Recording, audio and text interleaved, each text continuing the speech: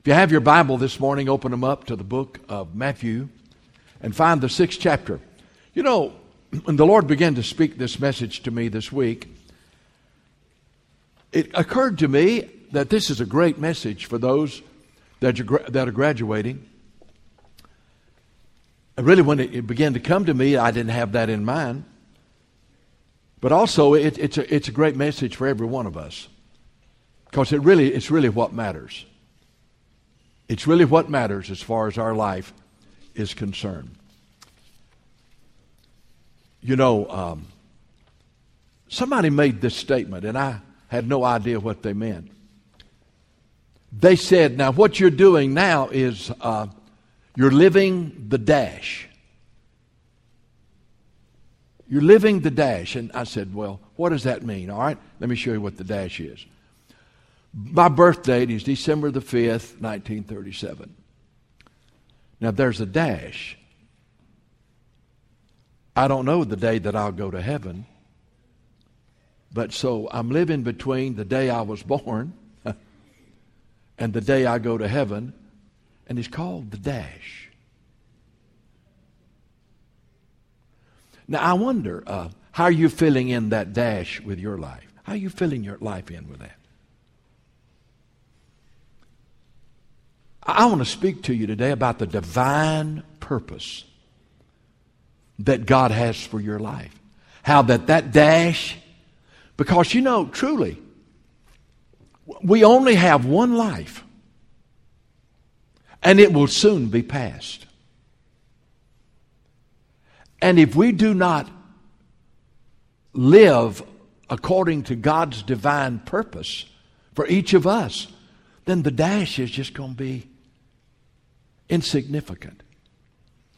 But if somehow in that dash, the day between we were born and the day we go to meet God, we fulfill the divine purpose. And He does have a purpose for you now. There is a common purpose He has for every one of us. And if we fulfill that purpose, then life will have had absolutely the meaning that God intended for it to have. You know, there's a familiar passage of Scripture that probably is one of the most familiar in all the Bible. In fact, all right, for example, we know how familiar the 23rd Psalm is. We all know that. The Lord is my shepherd, I shall not want. That's a very familiar passage, the 23rd Psalm. And then, of course, there's John 3:16. Very familiar. For God so loved the world that He gave His only begotten Son, that whoever believes in Him should not perish but have everlasting life.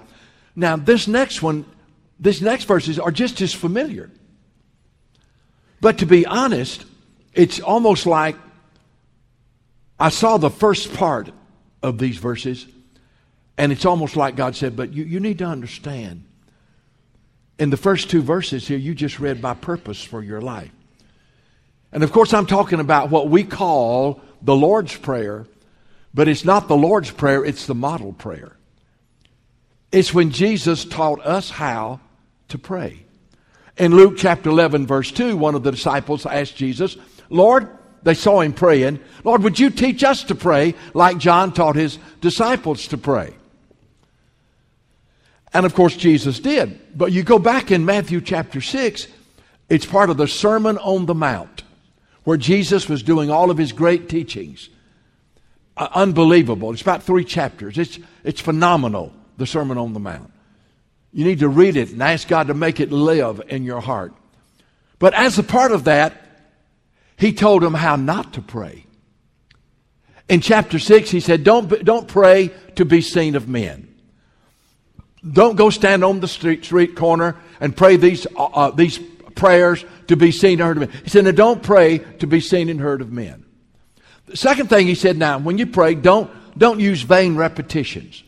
So many religions just chant the same thing over and over again. Chant the vain repetitions. He said they think if they say it a lot of times that God will hear them. He said, now don't pray that way. He said, when you pray, get alone with God.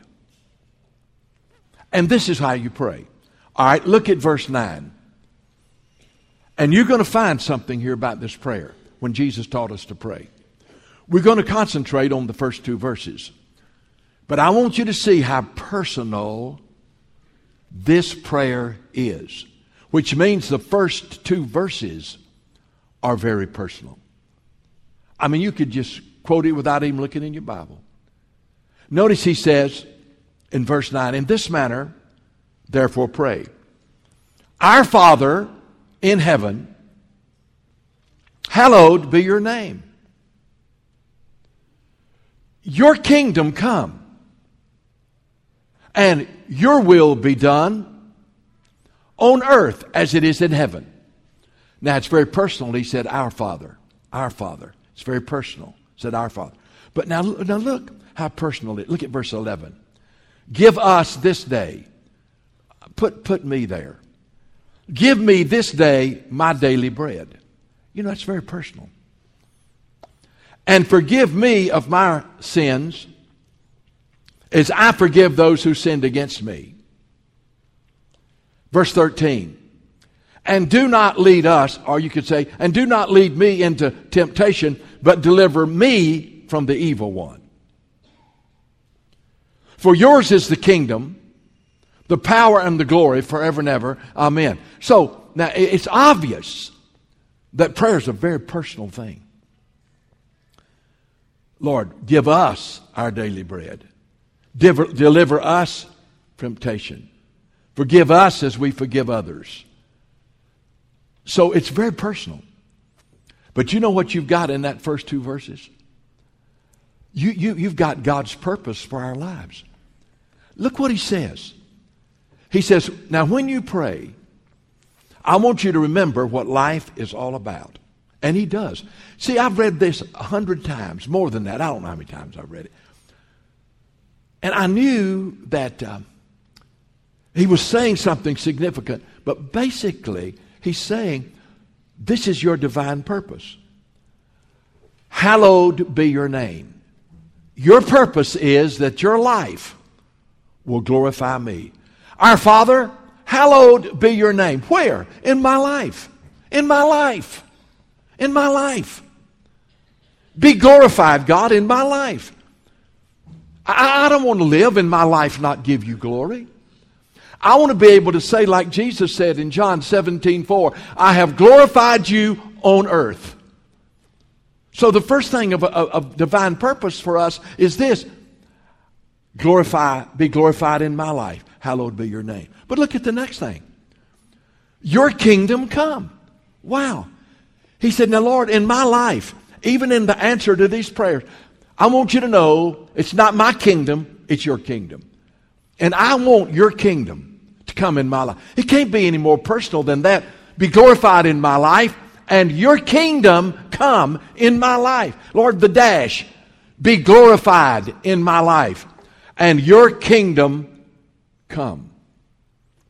And then look what else he says. Your will be done. Be glorified in my life. Your kingdom come in my life. And your will be done in my life. On earth, while I'm here, as it is in heaven. There's no question in my mind that that's God's divine purpose. That your life would give him glory. And see, it's not the vocation that you have. It's in that vocation, you glorify him. That's it. That in everything you do, your life gives him glory. And that his kingdom will come in whatever plan and direction God has for your life. And that his will would be done. This brings me back to the truth that God showed me. You remember after the heart surgery, when I came back, the first message I preached was on absolute surrender so that you could hear the voice of God. You know what these three things are about? Hallowed be your name. Your kingdom come. Your will be done. You know what that's about? That's about absolute surrender. Lord, I surrender my life so that it will glorify you. Lord, I surrender my life so that your kingdom can come in my heart. And Lord, I surrender my life so because I choose not my will, but I choose your will. What I want to do is show you from the Word of God, what does it mean for God to be glorified in your life? How can that be a reality? You say, well, Brother Fred, this is what I think God wants me to do with my life. Praise God. But you know, God wants to be glorified in your life, regardless of what it is. You know, I love what it says over in Colossians 3:21 or 22. Whatever you do, do it heartily to the Lord and not to men. What does it mean for God to be glorified in our lives? I'm going to tell you two things. This is when God is glorified in your life. There are more, but God is glorified in your life when you have a personal relationship with God. Now underscore that word personal. God is glorified in your life when you have a personal relationship with God through repentance of your sin and personal faith in the Lord Jesus Christ. You are able to pray, Our Father. But you can't pray, Our Father, until you have a personal relationship with God through repentance of sin and personal faith in the Lord Jesus Christ. You can't say Our Father. And so when you have that personal relationship with God through repentance of sin and faith in Jesus Christ, then your life is giving glory to God. And the Bible says that He can be glorified in our life. And that's what He wants to do. For example, God made it possible for us to have that personal relationship with Him. Now let me give you some verses. I want you to listen. Therefore, being justified by faith in Jesus, we have peace with God. That means I've got a personal relationship with God through Jesus Christ. Therefore, being justified by my faith in the Lord Jesus Christ, I have peace with God. So your life can glorify God. Romans 8 gives us some great verses that talks about how we can have that personal relationship with God. In Romans chapter 8, verse 15. Now, don't miss this. It says that He sent the Spirit of His Son in our hearts. Romans chapter 8, verse 15. Listen to what it says. For as many as are led by the Spirit of God, they're the sons of God. You're God's child. You're glorifying God. You have a personal relationship with Him. You did not receive the spirit of bondage, again to fear. But now get this. You've received the spirit of adoption. God's adopted you into His family. He has adopted you into His family. You did not receive the spirit of bondage again to fear, but the spirit of adoption, whereby we cry out, Our Father. See, God has adopted us into His family through Jesus Christ, who died for us and rose for us and lives in us. And so therefore, having been adopted, He sent His Spirit into our hearts and we say, Our Father. You see, that's that personal relationship with God through faith in Jesus Christ. Your life gives glory to God when God is your Father through faith in Jesus Christ. There's another verse there in Romans chapter 8. It's in verse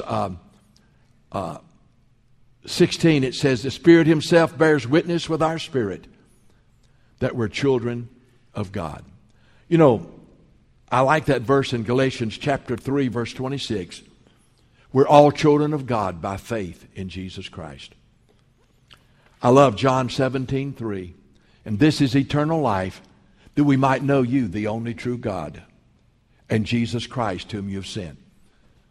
You know, that dash between the day you were born and the day you get to go to heaven is going to mean nothing unless during that period of time your life has glorified God. And the only way you can glorify Him is to have a personal relationship with Him through faith in Jesus Christ. And so don't go to second base. Don't you dare until you are sure. Well, I know one thing. I have a personal relationship with God. I know the devils believe in God and tremble. But my belief in God is not just an intellectual assent that there is a God.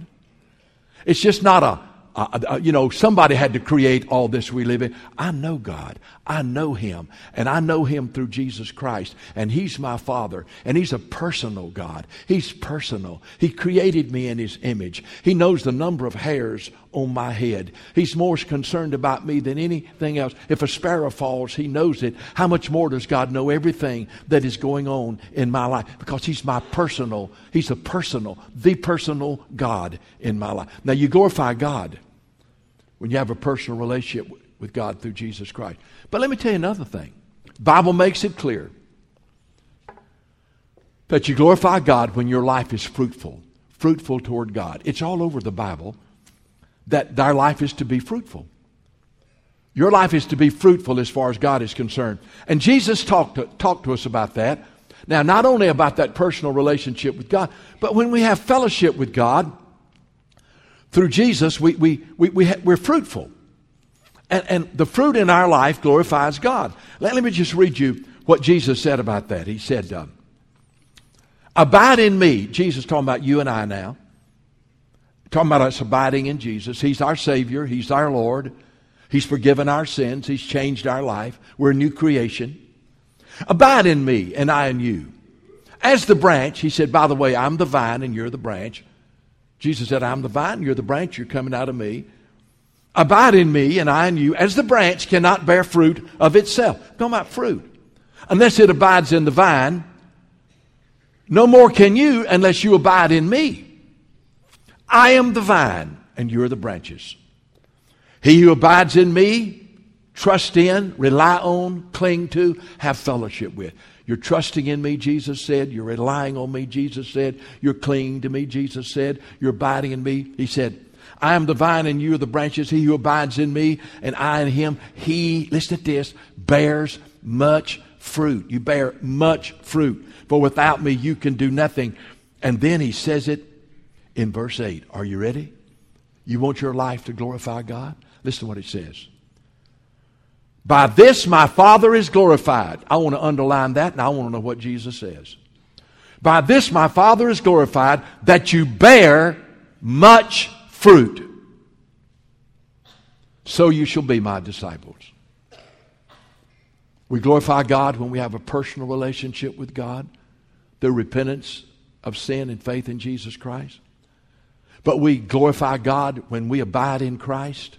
We're surrendered to Him. And the life of Jesus is in us, and we have the fruit of a righteous life, the fruit of a godly life, a fruit of a worshiping life, the fruit of a serving life. We bear fruit. The Bible says, by their fruit you shall know them. Herein is my Father glorified, that you bear much fruit. I want to ask you, how you doing on your dash? From the day you're born until today, are you glorifying God? Is your life bringing glory to God? That's the bottom line now. You say, well, I don't think my job's significant. If it's God's will, it's eternal. But you don't understand, as far as the world goes, Brother Fred, I seemingly am insignificant. Wait a minute. There are no insignificant people as far as God is concerned. God created you in His image, and if you're fulfilling God's divine purpose, if you are glorifying Him, your life is just as important as anybody else's life. Now here's the second thing He said in that familiar passage. Hallowed be your name. And then He said this, your kingdom come. You know, you're fulfilling your divine purpose when God's kingdom comes in your life. I like that. Your kingdom come. Can I tell you the good news? Every kingdom has a king. And you know who's the king of our kingdom? His name is King Jesus. Hallelujah. I got to thinking, Brother Ed, about that chorus. I'd love to sing it, but I don't remember all the words.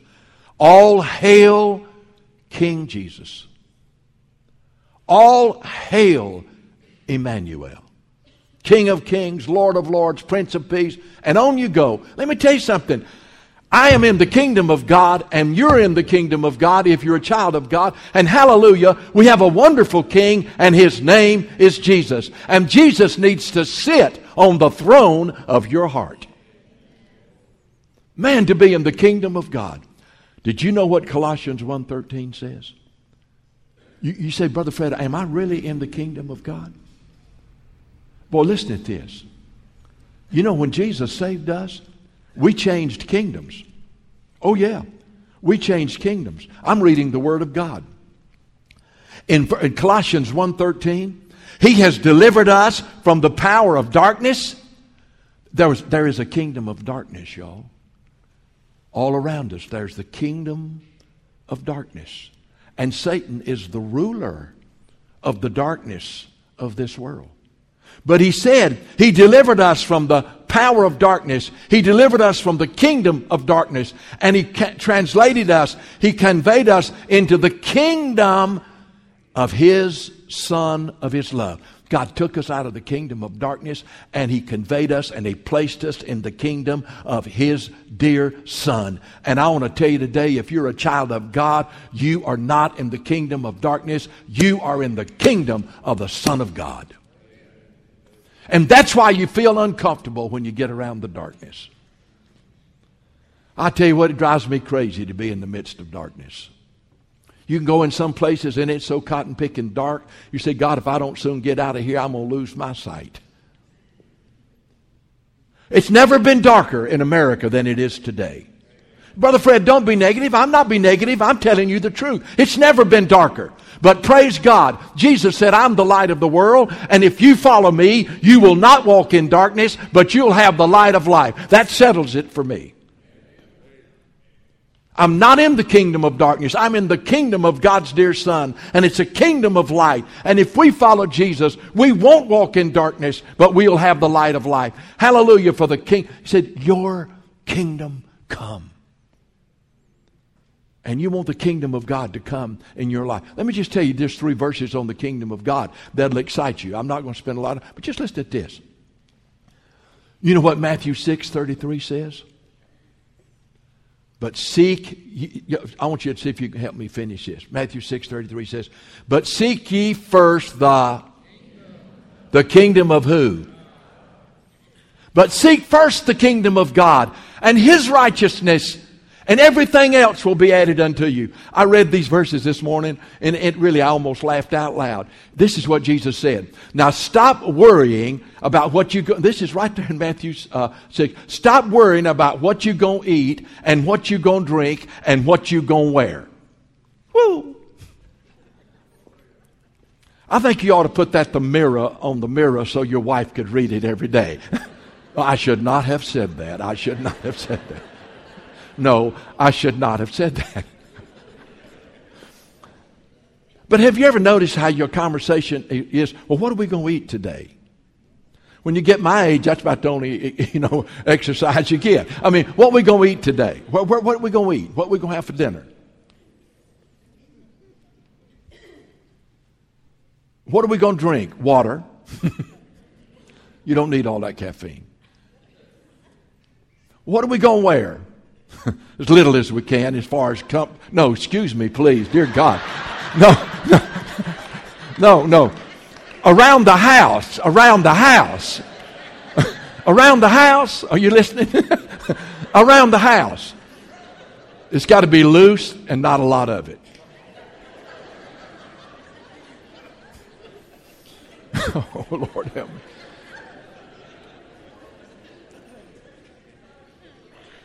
But hear about the kingdom of God. The kingdom of God, man, it's the rule of Jesus Christ in our life. It's a kingdom of light, and it's not darkness. And the Bible says we're to seek first His kingdom, to seek first His kingdom. And let me tell you what else it says about His kingdom. Now listen to me very carefully. The kingdom of God we're not only to seek it first, but the Bible says the kingdom of God is a spiritual kingdom. Listen to what it says. You see, back in when Jesus was making these statements with the Pharisees and the religious people, it was the way you washed your hands, you know, and all that kind of stuff. And Jesus said this about his kingdom. He said, the kingdom of God is not eating and drinking. Listen to what he said. This is found in Romans. It's found in Romans. Jesus didn't say it. It's found in Romans. Romans 14:17. The kingdom of God is not eating and drinking. It's righteousness, joy, and peace in the Holy Spirit. Now that's the kingdom of God. It's not eating and drinking. It's righteousness and joy and peace in the Holy Spirit. It also says about the kingdom of God in 1 Corinthians 4:20. I love this. The kingdom of God is not in word, but in power. God's kingdom is a powerful kingdom. But let me just tell you one thing. I got excited about this. You see, I'm living between the dash right now. December the 5th, 1937, dash. And then the day I go to be with the Lord. But now, if that dash is going to have any meaning, you got to fulfill the divine purpose that God has for you. That your life glorifies God. That in your life, God's kingdom comes. That King Jesus rules on the throne of your heart. And let me tell you about his kingdom. Not only is it we're to seek it first, not only is it righteousness, joy, and peace in the Holy Spirit, and not only is it not in word, but it's in power. But listen at this. Friend, you, in the days to come, you're going to know how important these verses are. You know what it says about his kingdom? That it can't be shaken. It says all the kingdoms of this world are going to be shaken. Everything that can be shaken is going to be shaken. And we already see the shaking all over the world. But listen to what it says about his kingdom. That it can't be shaken. It says in verse 25 of Hebrews 12, do not refuse him who speaks. He's talking about God, talking about Jesus. For if they did not escape who refused him who spoke on earth, how much more shall we not escape if we turn away from him who speaks from heaven? Now God is speaking from heaven, and you better listen to what he says, because you won't escape if you don't. Whose voice then shook the earth, but now he has promised. Are you listening? Once more I shake not only the earth, but also heaven. He said, I'm going to shake earth and I'm going to shake heaven. And then he says, now this yet once more indicates that God's going to remove the things that are being shaken as the things that are made. Are you ready? That the things which cannot be shaken, and there's some things that cannot be shaken, y'all. The things that which cannot be shaken will remain. And this is it. Therefore, since we are receiving a kingdom which cannot be shaken, I want to tell you right now, earthly kingdoms will be shaken. Earthly kings will be shaken. Everything that can be shaken will be shaken. God will speak and everything will be shaken. But hallelujah, we have a kingdom in Jesus Christ that cannot be shaken. I'm reading it from the Word of God. For since we have received a kingdom which cannot be shaken, let us have grace by which we serve God acceptably. Just keep on serving God with reverence and godly fear, for our God is a consuming fire. I tell you, I see the way people in leadership all over the world prance around and they talk about their power and they talk about this and that. And I'll tell you, all God has to do is speak one word, and everything that can be shaken will be shaken, and the kingdoms of men will crumble like a sand castle in front of a wave. Hallelujah. Our kingdom cannot be, God's kingdom cannot be shaken. Well, here's the last thing. God's divine purpose for our life. Hallowed be your name. Be glorified in my life. Your kingdom come. Your kingdom come in my life. Your rule, your reign God, you just rule my life and direct my life. Lord, I submit to your lordship. Jesus is Lord. You're Lord, Jesus, and you're King, Jesus, and I want you to be Lord and King of my life. I mean, it's all about surrender. And then the last thing, he says, hallowed be your name, your kingdom come, and your will be done. Now, I'm going to tell you about the dash. The day I was born, dash. The day I go to meet the Lord. Now, what if somehow in the dash I didn't do the will of God? I completely missed God's will. I wish I'd have known ahead of time I was going to preach this message, because I'd have had Ed sing one of my favorite songs he sings. Elvis Presley and Frank Sinatra were the two people that sang this song, the most famous. It was entitled, I Did It My Way. Elvis sang, I did it my way. Well, it's a whole lot better than that, dear God. But Frank Sinatra, I did it my way. And you know, they did it their way. But Ed's got a song that he sings, for years I did it my way, and then I realized what a fool I was, and I started doing it God's way.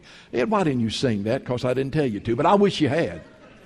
That's an awesome song. I'm telling you, I did it God's way. But let me tell you something. You can do it your way. You can.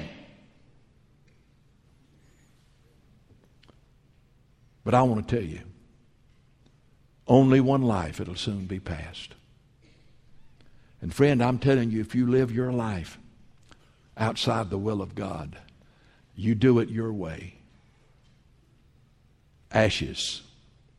Ashes. The ashes of a wasted life. You know, can I tell you about the will of God? The devil's a liar. Now, do you understand what a liar is? He'll say to you as a young man or a young woman facing your life, if Jesus tarries and God gives you life, he'll tell you as a young man or a young woman, he'll tell you as a 30-year-old or 40-year-old, he'll tell you as a 50 or 60-year-old, say, listen, you want to do it your way. Now, you need to rule your own kingdom. Now, you need to rule your own kingdom. And you need to glorify your own name. And you need to do it your way. Because let me tell you about the will of God. The will of God is, if you say you're going to do the will of God, you'll end up in Africa as a missionary. That's exactly where you'll be. But if that is God's will, if that's God's will, then you know what? You'd be so excited about it if you're a child of God. If you couldn't catch a boat, you'd swim to get there. I'm just telling you, if it's God's will. The devil says God's will isn't good. The devil says God's will isn't acceptable. And the devil says it's not perfect. See, that's the exact opposite of what God's Word says. Let me give you two verses. And I promise you, anybody that's living their life in the will of God will tell you, I'll tell you, the will of God is not without trials. The will of God is not without trouble. The will of God is not without suffering. The will of God is not without difficulty, but praise God, the will of God is good, and the will of God is acceptable, and the will of God is perfect, and the will of God is eternal. Listen to this verse. I beseech you, brethren, Romans 12:1, by the mercies of God, present your body a living sacrifice. Present your body as a living sacrifice. It says, don't be conformed to this world. Don't let the world squeeze you into its mold. Don't let the world determine how you live and who you are. I beseech you, therefore, brethren, by the mercies of God, that you present your body a living sacrifice, and do not be conformed to this world, but be transformed by the renewing of your mind, that you may prove, that you might know this is the word of God, that you might know the good and acceptable and perfect will of God. And friend, I want you to know God's will is good. And it's acceptable. And it's perfect. And by the way, it's eternal. 1 John 4 says, and the world passed away with all of its lust. But he or she that does the will of God abides forever. You know, let me just say this to you. God's divine purpose is that by His Holy Spirit, now you've got to get this, by His Holy Spirit and His holy word, you find out what God's will is for your life. You say, that's not easy, Brother Fred. Let me tell you a secret. 90% of knowing the will of God is being surrendered to it. If you say as a 20-year-old, God, I want you to know right now, I want your name to be glorified in my life, and I want your kingdom to come. I want you to rule and reign. And Lord, I want you to know I surrender to your will. Whatever it is, I surrender because I know it's good, I know it's acceptable, I know it's perfect, and I know it's eternal. 90% of knowing the will of God is being surrendered to it. And then all God's got to show you is 10%. That's all He's got to do. But if you're not surrendered to the will of God, you know what you're saying? I'll do it my way. You know, this thing at the first part of the mortal prayer, God says, in the beginning, I want to give you my divine purpose. I want your life to glorify me. I want my kingdom to come in your life. And I want my will to be done in your life. And by the Word of God and the Spirit of God and an attitude of surrender, you can know the will of God. And you can do the will of God. Does that mean that you're going to be a preacher? No. Does that mean you're going to be a missionary? No. It may. You know what it may mean? It may mean that you're going to be a housewife that raises godly children. It may be it may be that you're going to work as a mechanic. It may be that you'll work in some kind of a profession. See, it doesn't matter. What matters is what is God's will for you. Now listen, don't you ain't got but one dash. I'm just telling you, one dash. Date born, date gone. You don't get to redo the dash. So would you say, Lord, at any cost, I surrender. Hallowed be your name. Your kingdom come, and your will be done. Hallelujah. What a Savior. And what an awesome God that created us with the capacity to know Him, to have His rule in our life, and to do His will.